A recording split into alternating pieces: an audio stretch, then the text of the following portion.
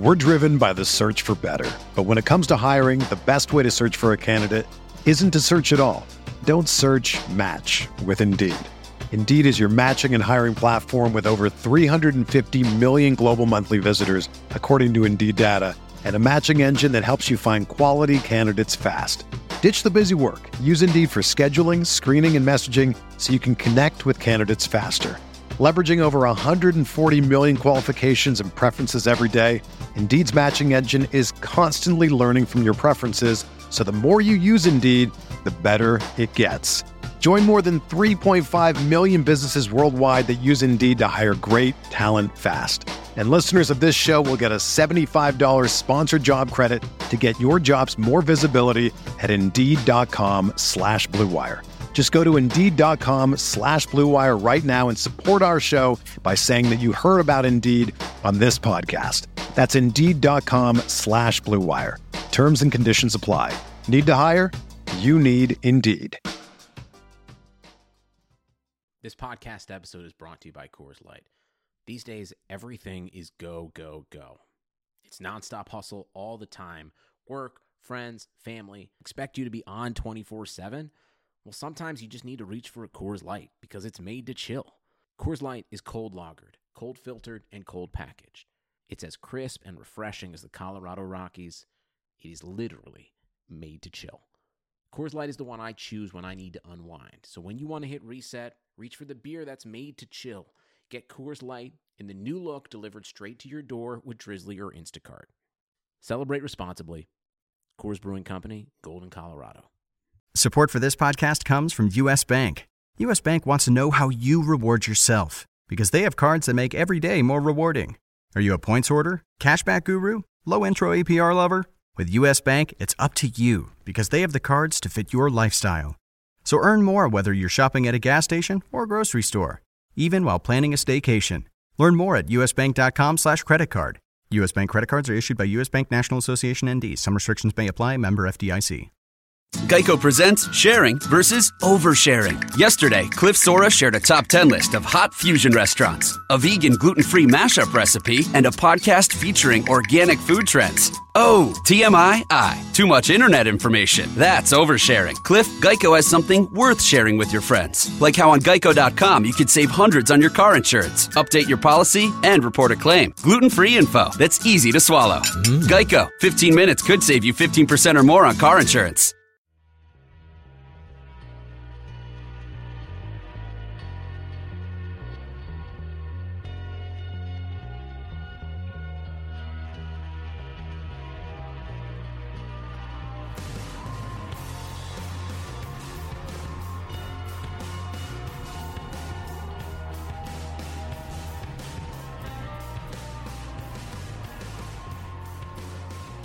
Welcome to the RotoWire Fantasy Football Podcast, brought to you by DraftKings.com, the leader in daily fantasy sports. Use the promo code RotoWire when you deposit for a free contest entry today. It is Tuesday, September 29th. Week 3 of the NFL season has just concluded. I'm Jake Latarski here today with Eric Katuri. If you're out there on Twitter, you can find Eric at ETCat30. You can find myself at JakeSki52. Eric, rough week for me in season long. Did pretty well in daily, but ended up going 1-4 with 4 losses by about a combined 30 points. So a lot of tight games. I hope you fared better, Eric. Is that the case? I didn't have any hard luck losses. The 2 losses I did have in the 4 leagues were pretty definite and pretty much beatdowns, but the other 2 were also beatdowns. So those are the teams that are actually, faring the best so far. I like the ones that I can actually make some cash. So many huge fantasy performances this Right. week, top to bottom. I mean, guys like A.J. Green, Keenan Allen, Julio Jones, the big names you'd expect, and some guys, veterans resurging like Larry Fitz. And not to get too much into what Nick and Derek did last week, but big-time scores in a lot of leagues. I saw 190 points set in a single-season lineup, even though that's PPR. That's quite a bit. And, of course, daily, just huge. Yeah, I saw a few teams in my leagues that went over 200 this week. And I believe, I didn't see the DraftKings Millionaire Maker, but I believe it was flirting with 300 this week. It was that ridiculous. Yeah, the best score you could put together in, a different daily format was 286.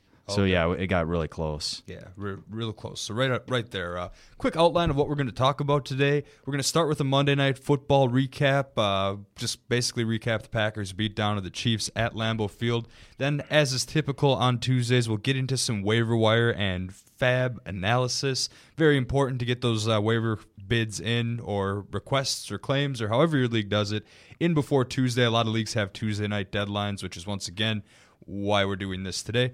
One last reminder here, this podcast is now available for subscription on iTunes and Stitcher, so please leave us a nice review if you happen to be listening on those platforms. So Eric, we're going to start off with the Monday Night Football recap here. The final score, Packers 38, Chiefs 28, but that score was a whole lot closer than what this game actually was, correct, Eric? Yeah, the Packers jumped out to a halftime score?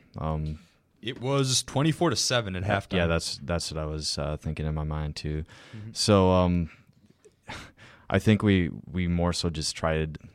Sorry, I should say the Packers, not we. I'm not part of the team, mm-hmm. But we just tried to drain clock, and they weren't incredibly successful at it. And Casey kind of dominated the time of possession in the second half and made a little run at the end there. But it wasn't a 10-point game if you actually watch the whole thing. Yeah, when it was all said and done, the Packers actually did a little bit better of a job running the ball, a lot more attempts, 32 carries for 123 yards as a team. We'll get into some specifics there in a bit, whereas the Chiefs, 18 carries for 75 yards as a team, but Chiefs managed 3 rushing touchdowns while the Packers did not get any. Let's start with the big story of the day, though, biggest line of the night.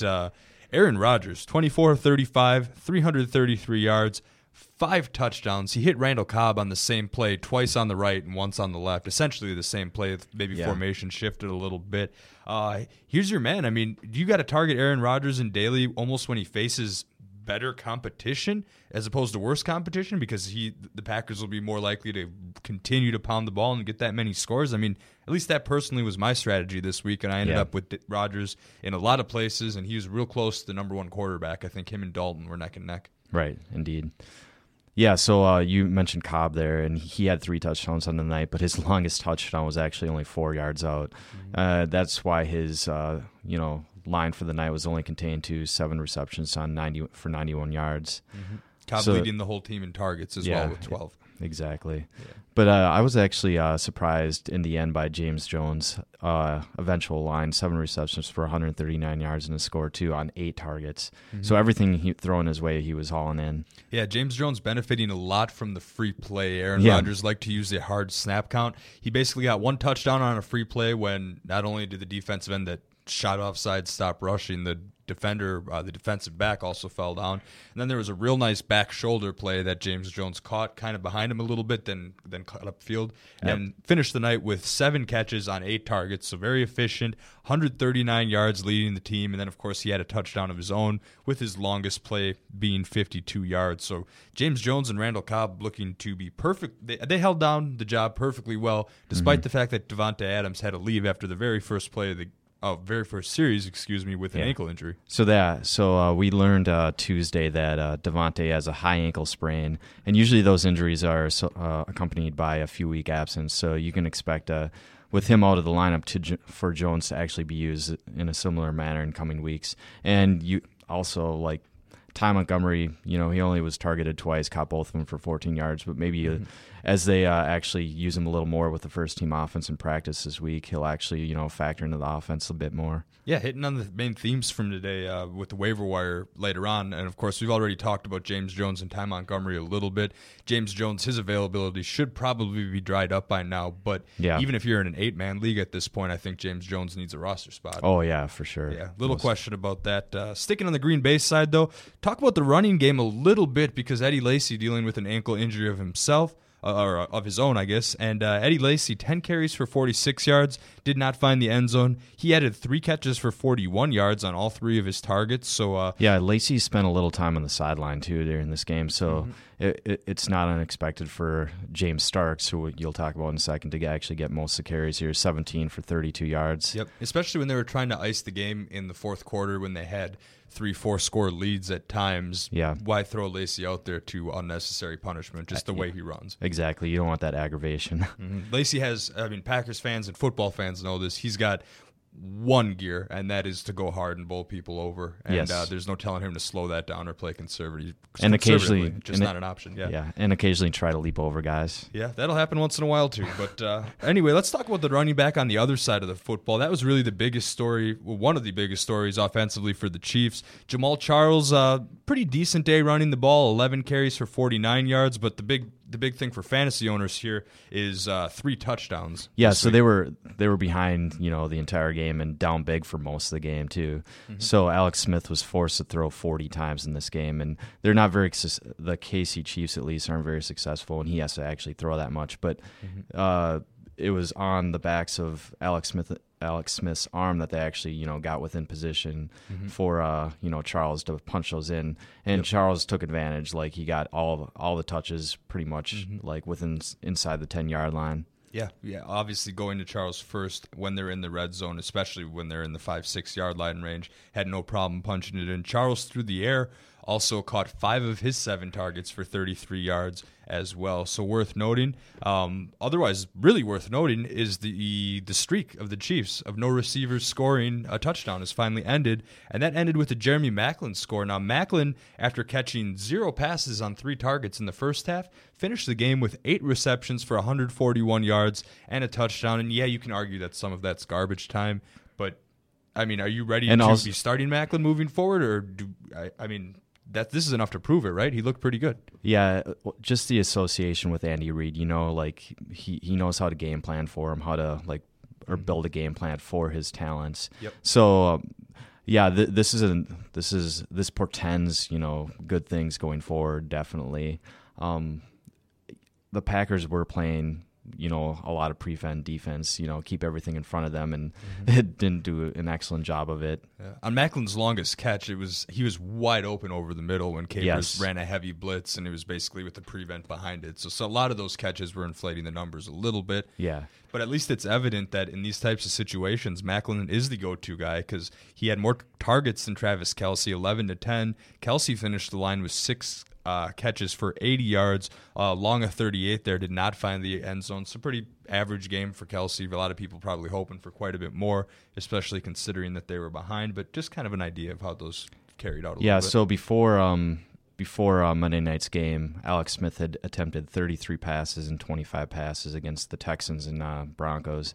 So you can expect him to scale it back a little bit, and that will in turn reduce Maclin and Kelce's targets, but they should still get between 5 to 10 targets, on a weekly basis. Yeah, I mean, I see the Chiefs as a team who's going to be able to control the clock in most games they're in, and you're not going to see them shoot so far behind like they did against the Packers on Monday night in a very tough test. So better things to come from the Chiefs, but encouraging if you're a fantasy owner of many of those players. Oh yeah, indeed. Absolutely. Well, let's shift on over to the waiver wire portion of this podcast, starting with quarterbacks as usual. A couple quick notes, got to run through this every week. All percentages that Eric and I discussed today will represent percent owned, and those are taken either late Monday night or early Tuesday morning, so we're trying to get those as recent as possible for you. And when we do give fab recommendations, they're with a 12-team standard scoring $100 budget in mind. So just some perspective, of course. If you have a $50 budget, cut that bid in half. If you have a $200 budget, go ahead and double our recommended bid. And before we get into it, one last note. Week 4 buys, Tennessee and New England are both going to be on buys. So if you're a Brady, Gronk, Edelman owner, maybe start listening and focusing at some of those positions if you do need a backup. Yeah, indeed. And yeah, you'll have to fill in, of course, for those huge scores on your team. Yeah, absolutely. And it'll be tough to replace a guy like Gronk, but we'll do the best. But let's start with quarterback. We don't want to rehash too many old players that we've done before, so some past considerations that we've kind of discussed are Tyrod Taylor and Marcus Mariota. We've already kind of talked about Luke McCown, Brandon Whedon, Ryan Mallett, Josh McCown now, two McCowns starting in the National Football League Week 4. Kind of went over those backups for the 2 quarterback formats. Not too much is going to change there, but someone who has recently turned things on a little bit lately and has quite a bit of availability is Derek Carr of the Raiders. Now, he's owned in 26% of Yahoo formats and only 20% of ESPN formats. So there's about an 80% chance that if you look at your waiver wire and need a backup for Brady this week, Derek Carr is going to be available. He had a pretty solid game on Sunday, hooking up with Amari Cooper. with quite frequency and finished with a line of 20 for 32 for 314 yards, 2 touchdowns Sunday at Cleveland. Now, in keeper formats, in all formats, like where are you taking a look at Derek Carr here? Well, so this percentage, like, is very encouraging to me if I had quarterback issues, because I would go out and scoop them up immediately. Yep. And a guy in the same class, Teddy Bridgewater, last year is actually owned in 64% of Yahoo leagues and 47% of ESPN leagues. For the long run, like the entire season, I prefer Derek Carr's last place schedule against anybody that Bridgewater's going to face, even though he will face the Bears and Lions twice this season. Well, he's already faced the Lions once, but I if I'm a Bridgewater owner, or if I had him, I would be immediately running to the waiver wire and picking up Carr. Yeah, that's an excellent example, and there's even a couple places. I know I was very heavy on Sam Bradford this year, and I'm not ready to give up on him yet, but I am starting to think of some contingency plans, and I think Derek Carr is perfectly viable. And I really like the Carr-Bridgewater comparison, because another thing that's going in Carr's favor in this case is, yeah, he's got Latavius Murray, but Murray's not the focal point of that offense. As opposed to Minnesota, Adrian Peterson is the absolute focal point of that offense. It's going to be Adrian Peterson first, Teddy Two Gloves second, yes, or whoever else next. So something to think about there. It's surprising. I think those availability numbers balance out over the next couple weeks there. Yeah. So, yeah, when it comes to Carr, he only had 61 yards in the opener due to a bruised thumb. Remember, he left that game in the first half, and that really scaled back his production on the season. So he's only ranked 15th in terms of passing at the moment. But he's actually coming off 2 back-to-back 300-yard games. Yep. And if you have those bonuses in some of your leagues, like, that might have put you over the top both weeks. And he's really, like, developing a nice connection too with Amari Cooper. Yes. Man, like, that guy is just incredible. Yeah, I was nervous about Cooper coming in, but it's become apparent very recently that I had very little reason to be. Should have been trusting the raw talent there, and also having more faith in the Carr improvement from year 1 to year 2. Yeah, so, like, going a little in depth into, like, advanced stats. There's this stat on Football Outsiders called defense adjusted yards above replacement, and he's actually ranked 7th in that right now, behind Tom Brady, Carson Palmer, Roethlisberger, Aaron Rodgers, Matt Ryan, and Andy Dalton, like the top tier of NFL quarterbacks, whether it's fantasy or reality. So he's already, within the first 3 games of the season, showing like what he could potentially do the rest of the year. So he's basically showing himself that he has QB1 potential, yes, especially in those 12 and 14 team leagues where he needs to be scooped up right away. So going out there, taking a look. As far as a fab bid, if you just need a backup or a 1-week replacement, I'd say throw 12 to 15 out there. But if you're starting to think of him as someone that you might want to start frequently the rest of the way out, do you up that bid a few dollars? Yeah, I'd say maybe not to the 20 range, but maybe 16 to 18, something like that. 18 is probably the max I would go if I really needed him. If you do 17 or 18, you'll just squeak by the people that think they're okay with a $15 bid. Yeah. Maybe this is just me bidding weird, but I like to do $1 over the $5 increments, or maybe $2 over, just to get super ahead of somebody, just to kind of slide in and take those players. Yeah, that's just me though. So yeah, anywhere from $12 to $18 I think is a perfectly reasonable amount of money to spend on Derek Carr this week. Let's move on to one more quarterback that we want to discuss, and that is Mike Vick of the Pittsburgh Steelers. He's available just about everywhere. There only 3% of Yahoo leagues own, less than 1% of ESPN leagues own. He does have a home matchup against Baltimore. That's a Thursday night game, so a little bit of a short turnaround there. And, of course, we all know by now, we've seen it all over the place, Big Ben Roethlisberger out 4 to 6 weeks with both an MCL sprain and a bone bruise. I'm guessing that they hold him out to the bye week, and there's a chance he comes back after that. I think the bye week's week 8, if I'm not mistaken. I don't have it in front of me right now. I'm just kind of spitballing there. But you're getting a good I don't know, 4 or 5 weeks there out of Vic if you're picking him up today or tomorrow or any time this week. Are there any concerns though, Eric? Like, he may not, he's a pretty recent fresh arrival in Pittsburgh. He may not have the full playbook. And then, of course, there's the short week where little statistically has been done to prove this exactly yet, but the inkling among fantasy owners tends to be that Thursday games are a little bit lower scoring. Now, for any of those reasons, are you a little bit hesitant on Vic as a short-term solution, or I mean, I think he needs to be owned in all 2 quarterback leagues at this point just because of the rushing touchdowns. But can you start him in a single season league? The Baltimore defenses look pretty shady this year. Yeah, when I look around the league, we have guys like Luke McCown starting, and there are a few other examples, but looking at him specifically, Brandon Whedon's the other. Like those two guys, they have constructed game plans where they just have dink and dunk, we're not going to throw anything past 10 yards. And I think we're going to see that with Michael Vick, actually. And that probably bodes well most for Le'Veon Bell out of the backfield. We see Antonio Brown actually, well, it doesn't really matter what route he runs. Like he's going to be pretty excellent on a week-to-week basis. But I don't think they're going to take any deep shots. So that's really going to contain his passing yardage. On the other hand, we have seen like some ability with him still. Like he still has a little bit of that mobility even at 34 or 35 now. Is that how old he is? Yeah, getting up there. So, sure. But he can still run a bit. So that might augment his final line a little bit. But yeah, I think with a short week, they're going to simplify the game plan. Yeah, and even with the fact that Baltimore's defense is shady with Terrell Suggs out for the season, I don't see like an incredible performance. It's mostly going to be Le'Veon Bell carrying that offense. Yeah, I can see a very modest performance, maybe 180 yards, 2 touchdowns, 25 or something on the ground. Vic is 35. His first NFL season is in 2001. To give you a little bit of perspective, just the turn of the century there. Yep. So I'm a little bit nervous to pick him up and use him because of the short week, but like you said, I think you make an excellent point there that they'll build an offense that works best with his strong suit, and especially with the short. If they had actually a week to prepare for this for the Ravens, they might actually open up a little of their. They might go to the back pages, but they're going to stick to within the first 25% of that playbook and just keep it simple for them. Yeah, I agree with you there. So maybe take a look at Vic this week. Like I said, owned in 2 quarterback formats for sure. And, we talk about the short week for the Steelers, maybe a little bit of a short week for the Ravens having to change their game plan and how they prepare for Vic as opposed to a guy like Roethlisberger. For sure, yeah. All right, well, let's head on over to the running back position here after we're finishing up those quarterbacks. Before we dive into this week's pickups, just want to run by the pass considerations, which are obviously the ones to target first. And, of course, Devontae Freeman, if he's still around for whatever reason after his 3-touchdown game, he needs to be owned everywhere.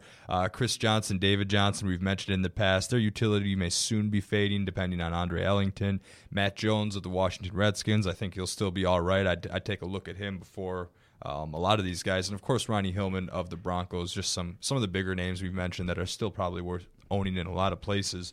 But we're going to head to Seattle to look at these running backs first.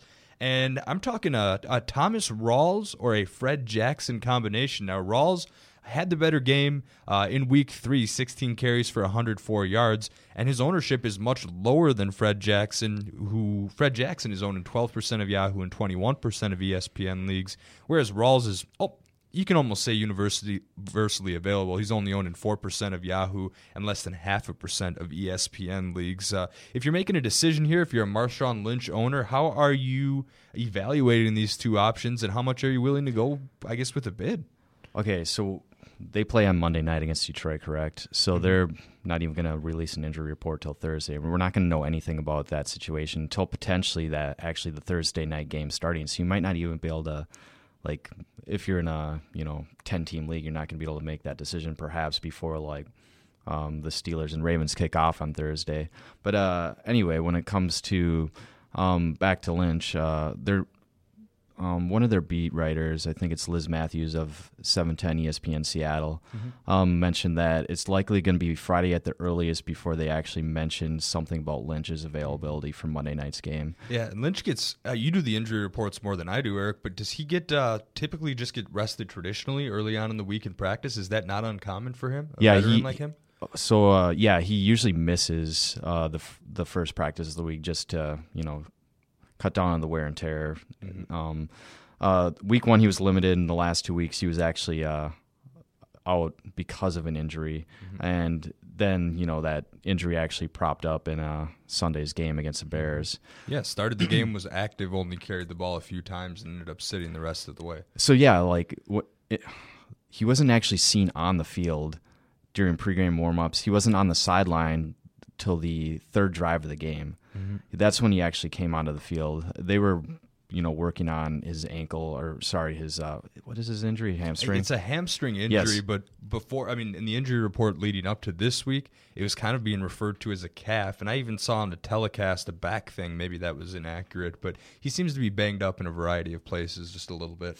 Yeah, so Friday at the earliest is probably, somewhat correct. Like I trust our beat writers to be on the ball about that. But when it comes to the respective lines between Thomas Rawls and Fred Jackson on in week 3 here, Thomas Rawls was getting all the carries down the stretch. I think his production, 16 carries for 104 yards, was actually more of a result of the game being a blowout. Him just they don't want to risk any injury to the proposed or the guy who would take over Fred Jackson if Lynch misses time. So I'm not really convinced that Rawls is actually going to have a huge role if Lynch does miss this game. I think Fred Jackson is going to be the main running back, and Rawls would be kind of a change of pace guy. Yeah, correct me if I'm wrong, but Fred Jackson at 34 is the oldest running guy, I believe. Yes. Still probably has some quickness left in him, and he's going to be owned more widely and probably picked up more widely because of the name recognition. Everybody remembers his days at Buffalo, mixing with guys like C.J. Spiller and whatnot. But so he's going to be owned in a few more places there. But if you have Marshawn Lynch on your roster and you don't really have a viable backup, you have to go out and spend, I don't know, $3 to $6 on one of these guys today, right? Just to make sure that you have an option. Oh yeah, for sure.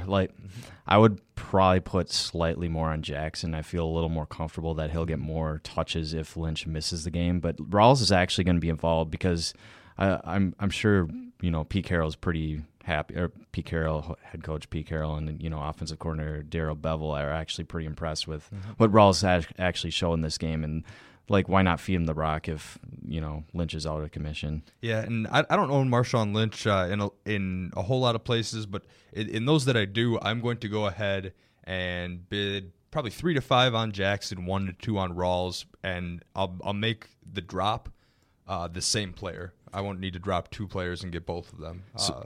So their opponent actually is Detroit on Monday night, and Detroit ranks in the bottom half of the league in terms of rush defense, and at the very bottom in terms of pass defense.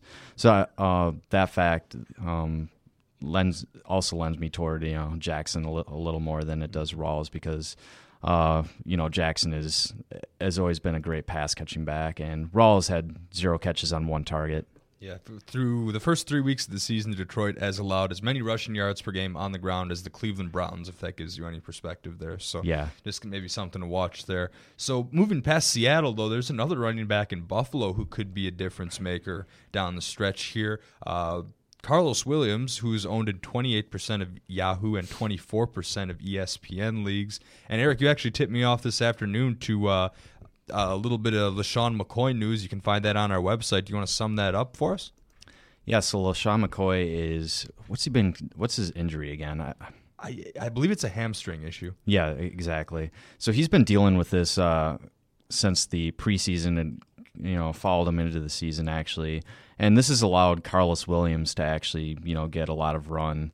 Okay, I shouldn't say a lot of run. He's been getting modest run the first 3 weeks of the season, but he's actually the only running back in the league. This is a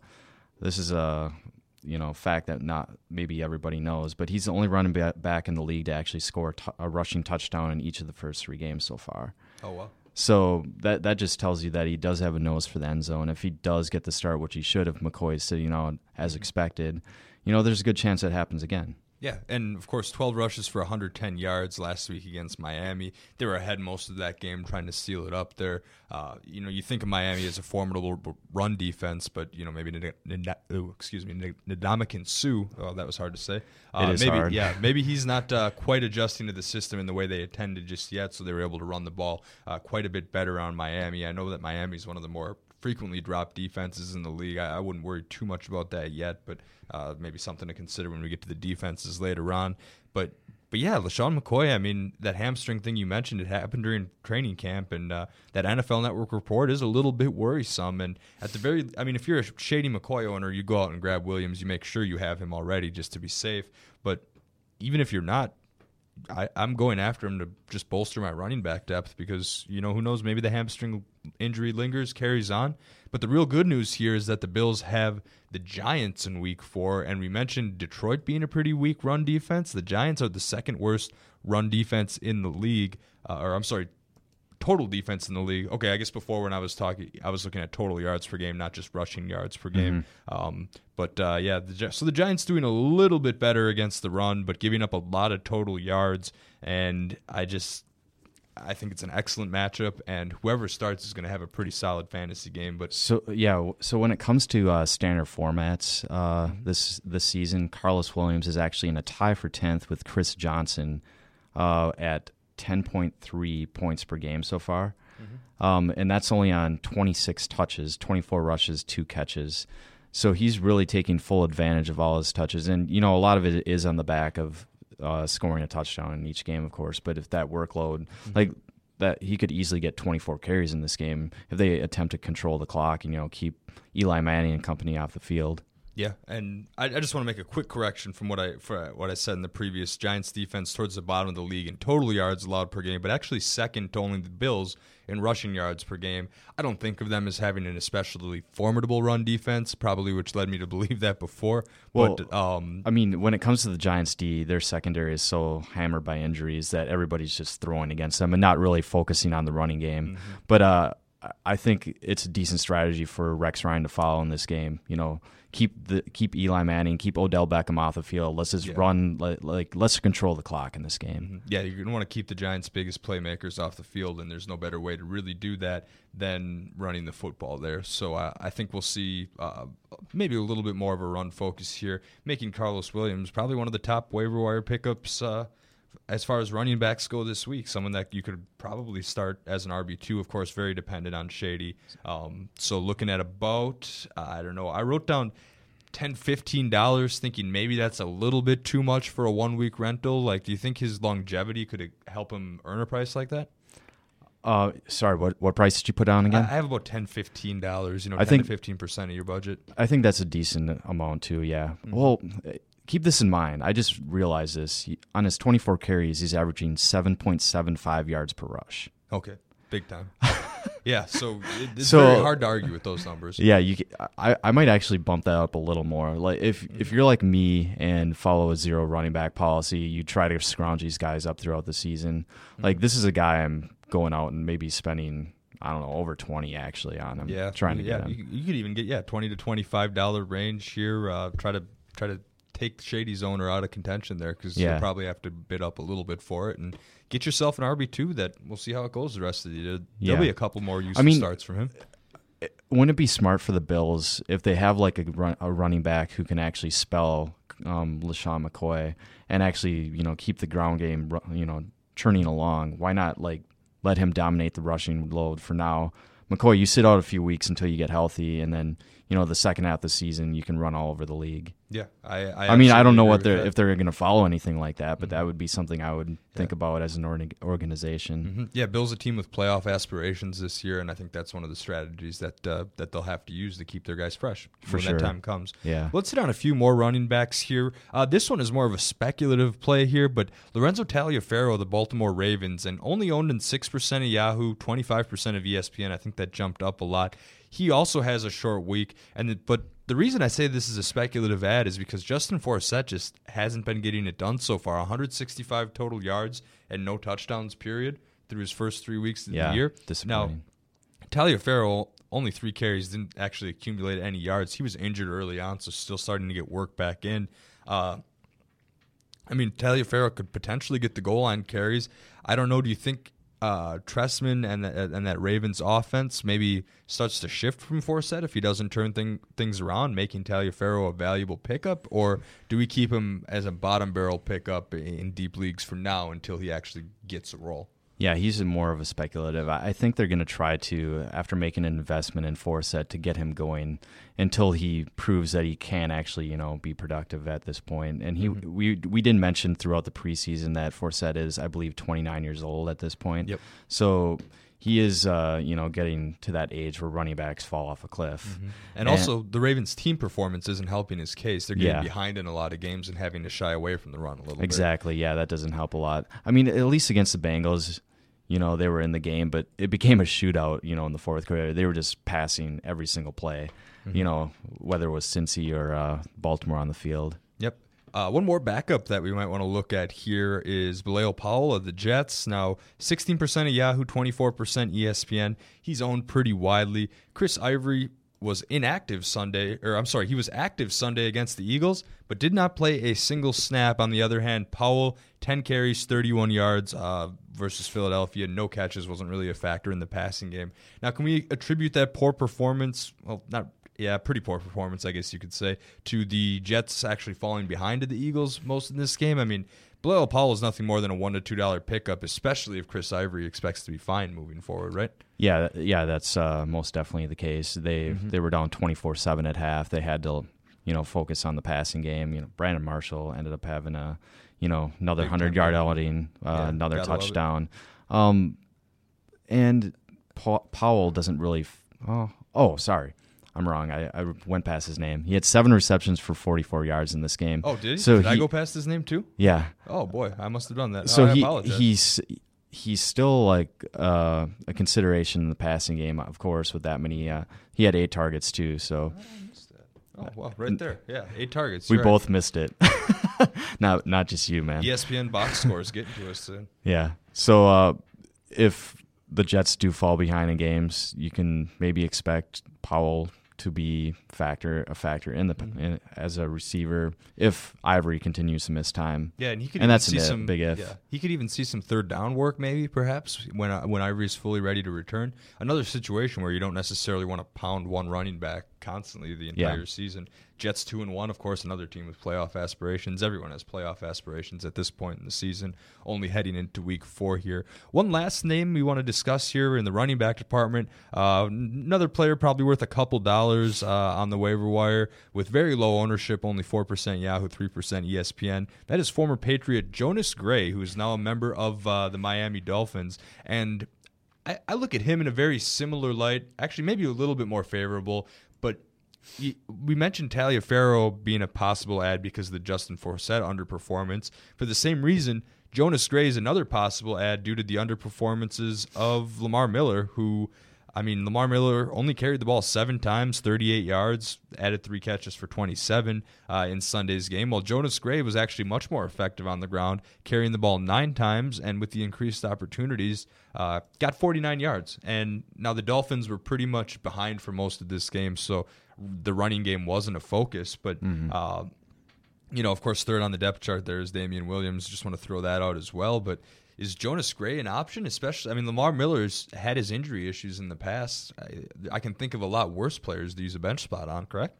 Yeah, and we've always seen, not always, but a lot of times we've seen that second running back going into this, or just a fringe running back in Miami actually come out of nowhere and perform admirably. So it could be Jonas Gray this season. We saw him have that massive game for the Pats last year, a 200-yard game with, I believe, with 3 to 4 touchdowns. I think he scored 4. He was in the 4 touchdowns, right? lineup. Yeah, someone somehow picked him that week. Yeah, exactly.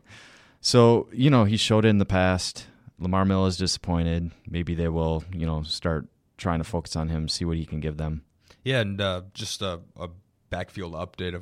It's not really an update, but just Bookkeeping Jai, the rookie, is on the IR, designated to return, so he won't really be a factor for quite some time in that offense. Yeah, I think that's usually they won't even let you practice with the team until after week 6. So he's as a rookie, it's going to be rough going. It's going to be mid-season before he might even make an appearance. Mm-hmm. So yeah, like I said, if you're carrying dead weight on your bench.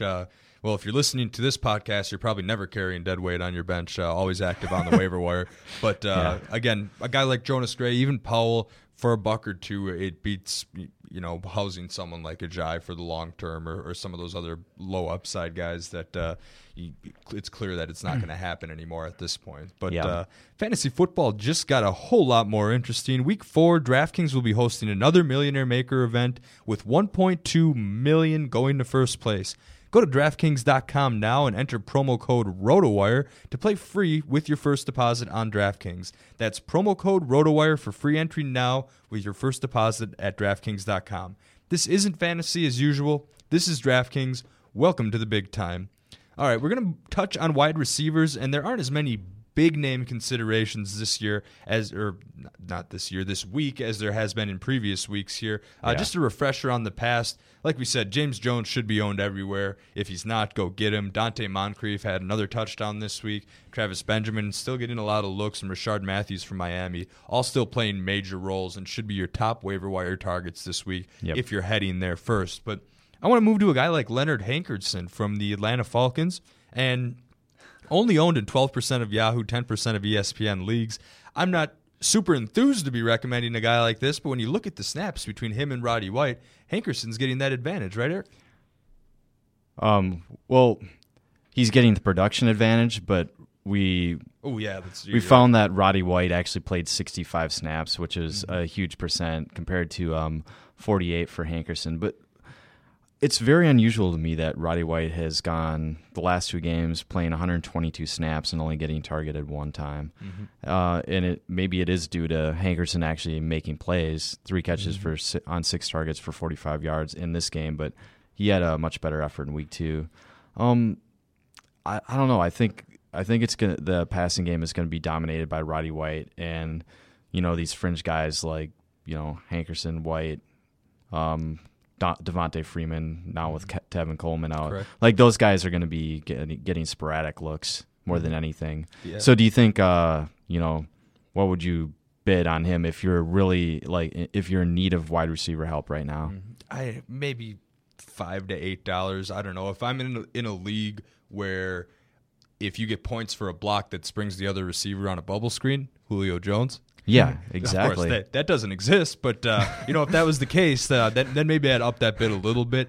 But Hankerson, a few bucks. I think he'll see some decent volume there, and who knows, Roddy White could come back and maybe take some of that away. Yeah, I don't know if he's being phased out or if he's just aging or if he's maybe not 100% healthy right now. No indication to suggest that. But it's just surprising to see those Roddy White numbers. Yeah, I mean, Roddy White is going to be 34 in November, so that's something to keep in mind. There not many receivers actually reach this age and are still, somewhat effective. And he was still effective in week 1. He had 6 catches, something like that. He had a pretty 1. nice line week 1. Don't have it in front of me there, but you're right. That age is a little bit concerning, as it is should always be taken into consideration in fantasy football. Another guy who I just looked up, and I'm surprised he's only 27 because he seems to have been a fantasy roster killer for seasons now. Yeah. And that's Kenny Britt at the St. Louis Rams. Now, every year he seems to show maybe a flash that thinks we could be back on track there. And this week he had it against the Steelers there when he led the team with 10 targets. In week 3 against Pittsburgh, finished with 7 catches for 102 yards, only owned in 7% of Yahoo, 5% of ESPN, has a very tough matchup week 4 against the Cardinals on the road. But is this it? I feel like we've heard this before, but is this it for Kenny Britt? Does he have it figured out, or are you backing off on this? I mean, I don't want anybody that plays for the Rams, except if Todd Gurley actually breaks out and establishes himself as a number 1 back. Like, I feel like he'll be guaranteed to get 15 to 20 touches per game at that point. But so far this season, we've seen 4 players on the Rams actually surpass 10 targets. That's Britt himself with 17, Jared Cook with 15, Benny Cunningham with 14, and Tavon Austin with 12. And then right behind them, we actually have Lance Kendricks at 9 and Stedman Bailey at 8. So they're really spreading the ball around. They're utilizing all of their skill position players. So I think it's really difficult for any of these guys to really, break out from the pack. Like, Britt is leading the way with targets, but or do consistently on a week-to-week basis. Yeah. That's always tough to find with offenses that run like this. So as you mentioned, he had 10 targets in week 3, but only 7 combined in the first 2 weeks. Yeah. So you're going to, hope for that 10-target week, but most of the time you're going to get 3 to 4. Yeah, so outside of a deep tournament on DraftKings where you need some lineup differentiation, I think you'd have a tough time counting on Britt from week to week. but nonetheless, he's worth mentioning a little bit. Another receiver we decided is worth mentioning was Ted Ginn of the Carolina Panthers. Must have Ginn on my mind, who knows here, but only owned at 10% Yahoo, 8% ESPN, and he's got a nice matchup heading to Tampa Bay for Week 4. Now, Ted Ginn here, 4 catches on 6 targets for 93 yards Week 3. Now, is he getting the role that we kind of expected Corey/Philly Brown to be getting at the start of the year? Yeah, most definitely. So Greg Olsen is the clear-cut number one receiving option. He has 28 targets through 3 games. But Ted Ginn is actually, sneaking up behind him here with 22. So it's, and, behind him, it's the rookie Devin Funchess that people were hoping, would kind of fill into that that Kelvin Benjamin role, but, hasn't really done it yet, or shown it yet.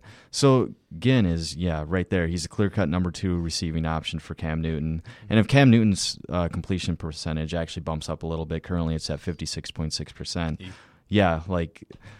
We could actually see, Ginn starting to, produce a little more from week to week. Yeah, I'm right on board with that. And correct me if I'm wrong, but he is a factor in the return game as well. Yes. So he could get you some punt return touchdowns. I know not many leagues do return yards, but if they do, we always kind of mention that just kind of as an extra kicker. We know there's listeners out there for that. Yeah, and so Ginn previously had his best overall season with Cam Newton under center in 2013.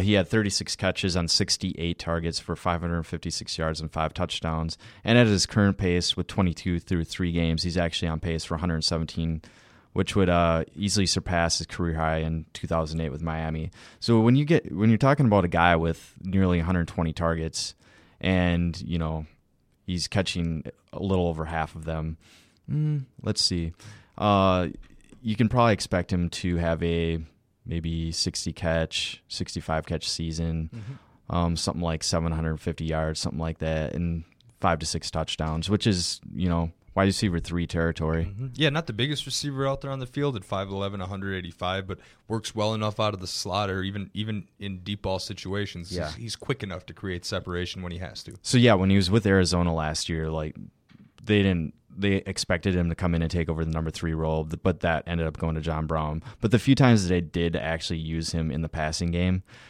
he was that deep threat for them. And, with Benjamin gone, they don't really have that. So I think he's still going to continue to act in that role, be their, primary deep threat when they actually, try to attempt to unleash that. Yeah, and that's something that Cam Newton has sorely missed, of course, without Benjamin around to help him out. Yeah, indeed. Mm-hmm. And one last receiver we want to hit on here is someone who is adversely affected by injuries for all of the 2014 season, but now appears to be heading back and maybe even earning his way up to a number 2 role on the depth chart. And I'm talking about the Cincinnati Bengals here, where it's clear A.J. Green's number 1, but has Marvin Jones crept up into that number 2 role here? He had 5 catches on 8 targets for 94 yards and a touchdown on Sunday. Yeah, so this is kind of the result of him actually increasing targets every week. He's gone from 3 to 5 to 8, and that's coincided with Tyler Eifert, the tight end there in Cincinnati, decreasing from 12 to 5 to 3 over the first 3 weeks. Mm-hmm. So I think we're seeing kind of a correlation here. If it continues throughout the season, we know it's definite. But it's almost like you should own both of these guys, trot them out there on a weekly basis, and hope the non AJ Green touchdown goes to those 2 guys. Yeah. Now, on the other hand, if you're playing in a tournament or any kind of contest on DraftKings now, do you want to try to pick one or the other? Does having both greatly limit your upside? I'm talking Jones and Eifert. I think having both is actually a decent strategy. I mean, if you think Cincinnati has a good matchup that week, why not throw it out there? Because it probably doesn't cost that much still. I from what I recall, because I had Eifert in practically every lineup this past weekend. Tell me about it. He was still affordable. He was maybe the sixth most expensive tight end on DraftKings in the mid 4,000s. Yeah. So that's generally a pretty decent deal, and combined with what Marvin Jones was, I don't know what it was off the top of my head, probably pretty close to minimum price. Yes, after only getting 8 targets in 2 weeks. Yeah, indeed, it probably was something like 32. So getting those 2 guys for a combined 7,000, you can use that money elsewhere on elite talent. Yeah, absolutely. So with that, we'll move on over to tight ends here. Again, a quick refresher of the past considerations that we've used in the tight end department. Looks like Jordan Reed's still rolling in Washington, so of course go out and find him on the waiver wire first. You got to wonder if the rest of your league mates are sleeping, if he's still available somehow. But definitely take a look at that. Eric Ebron. A lot of people taking a little bit of time to catch up on him. And then in the past, just some other fill-in options. Richard Rodgers, Crockett Gilmore, both having reasonable roles in their respective offenses. And with Devontae, out for probably a few weeks with a high ankle sprain, Richard Rodgers might be even bigger part of that offense. Yeah, it's passing attack. Worth mentioning Richard Rodgers again. I think the more we see when they go verticals and we see Rodgers like to do that back shoulder fade, they do the Rodgers with that, which happened a little bit against Seattle, not so much this last game on Monday night. There's potential there for Richard Rodgers. One more thing to note, the number 2 tight end in Green Bay, Andrew Corliss, actually suffered a knee injury in Monday night's game too, and there's a potential he sits out, so they might only be down to Richard Rodgers. I would say he could reasonably get 90% of the snaps going forward the next few, or as long as he's out, if he's out for a decent amount of time. Yeah, and I'm not saying expect Jermichael Finley numbers, but I think he'll be at least the top 15 tight end if you find yourself in a pinch. Yeah, indeed. All right. But the guys we really want to highlight this week that we haven't talked about in the past, one of them is Charles Clay of the Buffalo Bills. Another one, Gary Barnidge of the Cleveland Browns. Both had pretty big games this week. I'm going to start with Clay, whose ownership's a little bit higher. That name is quite recognizable from Miami in past seasons. Now, Charles Clay owned in 20% of Yahoo and 14% of ESPN leagues, so there's a pretty decent chance that he'll be available if you do need a tight end. Is playing a secondary that has given up a ton of yards, as we discussed before. He's got the Giants at home in Week 4, and he's coming off a game in which he caught 5 balls on 7 targets for 82 yards and a touchdown. So, do you see Charles Clay trending upward? Is he starting to get more and more involved in this Buffalo Bills offense with Tyrod Taylor at quarterback? So it looks like the Bills have kind of a similar situation to the Rams. So they have 5 guys with between 18 and 10 targets. Percy Harvin has 18, Charles Clay 17, Robert Woods 10, LaShawn McCoy 10. Well, he'll likely be out this weekend, and Sammy Watkins with 13. Okay. Maybe wiping away LaShawn McCoy's likely presence in the short passing game will actually benefit Charles Clay because as the tight end in that offense. But they do have a similar situation and kind of spread the rock around a little bit from week to week. Mm-hmm. And you also have to keep in mind Sammy Watkins, their leading receiver, who has essentially pooped the bed up to this point this season. The guy is dealing with a mild calf strain and considered day-to-day moving forward. So we don't know if he'll play in Week 4, and if he does, what capacity he'll be used in. And I think we see that correlation with Clay's increase in targets. I think that's all directly related. Yeah, so in the preseason, if you did follow the Bills, you would know that their receiving core, like practically all their receivers, were missing time until about the third preseason game. They were dealing with some type of injury, and it seems like a few of these injuries have actually crept into the regular season, like Sammy Watkins. So, it's definitely benefited Charles Clay so far. Yeah, Sammy Watkins, just to touch on him, so 7 catches for 99 yards and a touchdown so far this year. That's good if it happens in one game for fantasy. Obviously not good spread across over 3. I don't want to turn this into the Sammy Watkins thing, but essentially what this all boils down to, I'm sorry, I'm frustrated. It's all right. But what it all boils down to is with McCoy limited, possibly out, Watkins limited, possibly out, I think you can make a case that Charles Clay is a top 10 tight end this week, especially considering the matchup. So Tyrod Taylor is actually throwing 7 touchdown passes this year. They're spread around to 6 players, but Charles Clay is the only guy to score twice. Okay. So keep that in mind. Like, he might be one of his favorite red zone options. Yeah, there'll be some peaks and valleys with Clay this year, especially when they get back to full strength. But over these next couple weeks, you can absolutely make a case on $5, $10, $11 bid to make sure you get him. Can you get on board with that, or if you're in need of a tight end, what amount did you say again? I'm just thinking, I give a broad range, somewhere in between 5 and 15, but I'm thinking I bid 11 or 12 on him if I need a tight end. Yeah, I like the fact that in Tyrod Taylor's, first 3 starts here that he's actually increasing his role each game. So, maybe that trust with, Tyrod Taylor will rub off and, or be sustained throughout the season. So, yes, $10 I think is definitely reasonable. And if you want to go 1 or 2 ticks more, go ahead. Not a bad idea. One last tight end, a quick mention here, mostly because of the big game he had on Sunday against the Raiders. Now, that's Gary Barnidge at the Cleveland Browns, pretty much available everywhere. Caught 6 of his 10 targets for 105 yards and a touchdown against Oakland. He's heading to San Diego week 2. Do you think this was a mirage, or are we seeing a bigger tight end here? I just have a tough time getting behind Cleveland's skill positions this year. So how many targets did Gary Barnidge have prior to this week? I mean, not a whole lot as far as I can remember. I mean, he's distinguished himself as the lead tight end there over guys like Jim Dre and Rob Hausler. Neither of those guys really considered pass-catching options, really more of pass blockers here. And, the thing is, though, with Barnidge against Tennessee the week before, 1 target.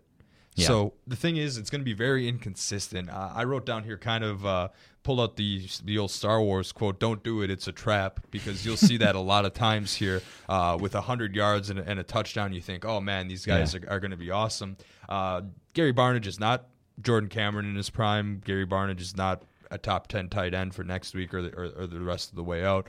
Maybe he'll come back and make me eat my words, but from a fantasy perspective, that offense is just way too inconsistent for me personally. And now, granted, the 10 targets last week, they were behind all game, so had to throw mostly. Yep. Josh McCown threw a ton. And, of course, week 2 against Tennessee, they actually played pretty well and won, and they were ahead for a good part of that game. So maybe when they're ahead, they want to run the ball with that offensive line that they have. But I don't think the Browns are going to be ahead a whole lot the rest of the way out. I mean, I'm putting their over-under win total at like 4.5, 5.5, something like that. So I'm not expecting this to happen a ton, but the inconsistency just bothers me. You better be prepared for a goose egg if you're taking a risk on Barnidge moving forward. Yeah, and if you're in one of those deeper leagues where you're trying to find a slight edge, like, oh, I should pick that guy up because of trends, the Browns are playing the Chargers on Sunday. They've already given up touchdowns in 2 of 3 weeks to tight ends. 1 to Eric Ebron in week 1, and another to Tyler Eifert in week 2. Kyle Rudolph didn't do anything in week 3, but the Vikings were really relying on Adrian Peterson in that game, so it's not really much of a surprise that Rudolph kind of stunk the bed. But anyway, if you're looking at trends, they've given up touchdowns twice already to tight ends this year. Yeah, so maybe something worth thinking about, but I still think when they get down to the red zone, they're going to want to throw to either one of their possession guys like Hawkins or Hartline or Travis Benjamin, who's been the leading receiver so far. We're not even saying if you're in a 16-team league, go out and pick him up. It'd have to be deeper than that. Yeah, I mean, okay, if you're in a 16-team league, you could put a buck down on Barnidge just in case, but you wouldn't do it with confidence. Yeah. But it's only 1% of your budget, so I throw guess, it down there. I guess in the 16-team league I'm in, I have Travis Kelce and Jordan Cameron, so I'm not lacking for talent there, so I'm not really sure if I was or had some dearth in that regard, like if Barnidge would be a potential, pickup. So you're saying, like, if you're in a 16-team league, he's a guy that you would maybe consider if, your tight ends were injured or you just were horrible at that position? Yeah, I mean, for roster depth, man, I guess if it's a buck and you can cut him, he'd be one of the first on your chopping block. I'd have a tough time starting him, especially next week. Okay, sounds good. All right, so let's move on to kickers and defenses here. Now, looking on ESPN formats, Robbie Gould and Josh Brown, Robbie Gould of the Bears and Brown of the Giants, are the most added kickers on ESPN over the last 7 days. Sebastian Janikowski, also on the rise lately. Eric, you picked out a couple kickers in here.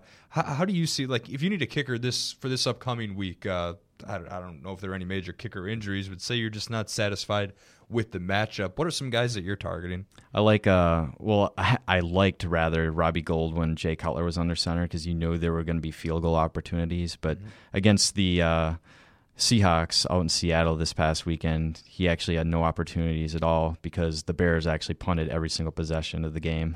Congratulations. Number 1 pick in the draft already? Are we committing to that?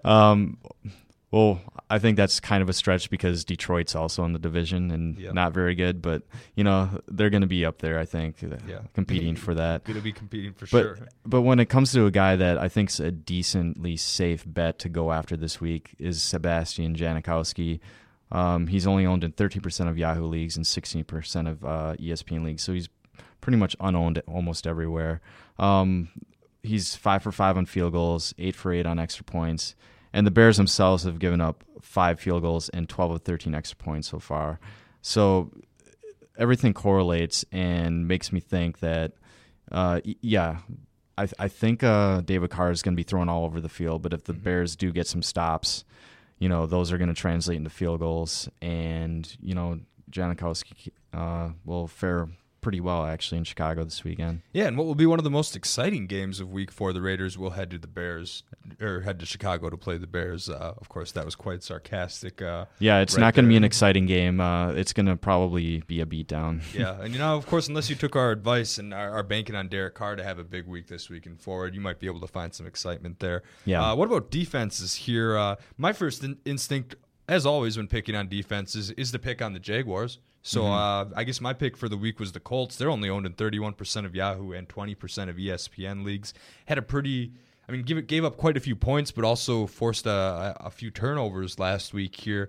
So that's why I like the Colts. Do you have a couple other picks that you might like too? Well, the fact that the Colts and also the Philadelphia Eagles are facing subpar quarterbacks, in my opinion, in Blake Bortles and Kirk Cousins makes me believe that there's a high potential for turnovers to happen and for those two teams to actually take advantage of them.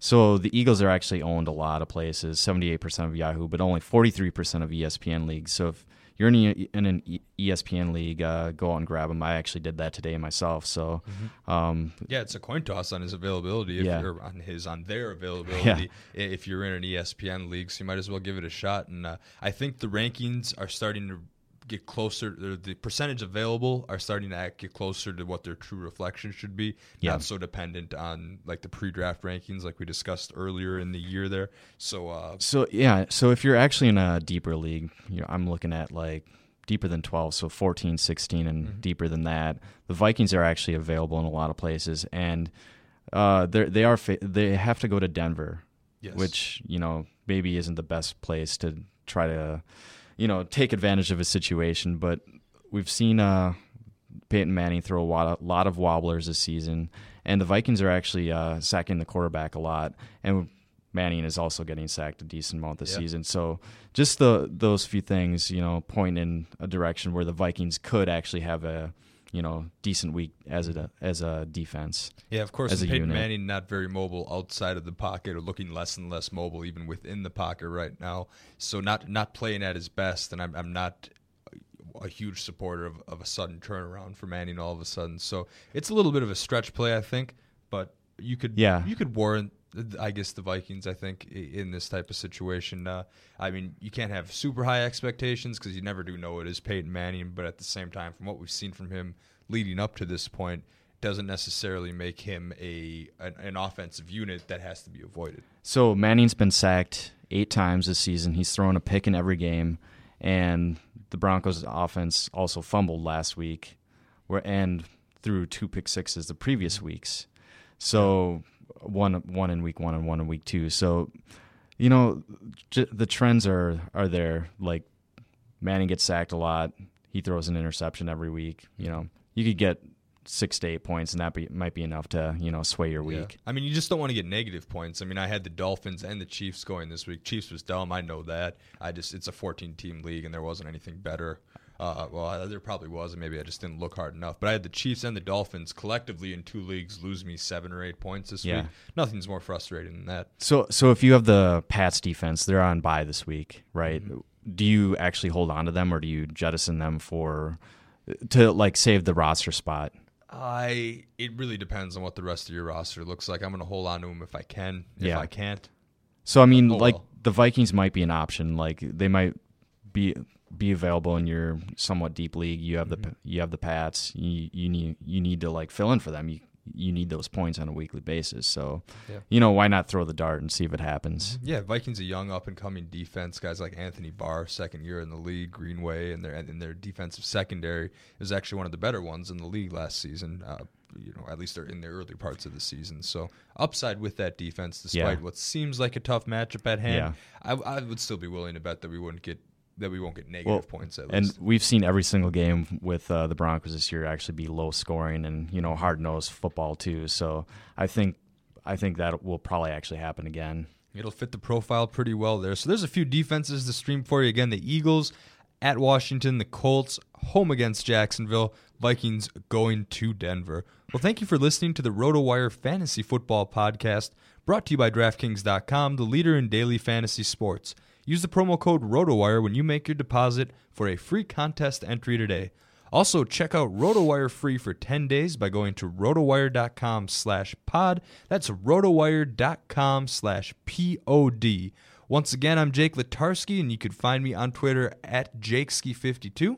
And over here, it's Eric Katuri, and you can find me on Twitter at ETCat30. The RotoWire Fantasy Football Podcast will be back with you on Wednesday.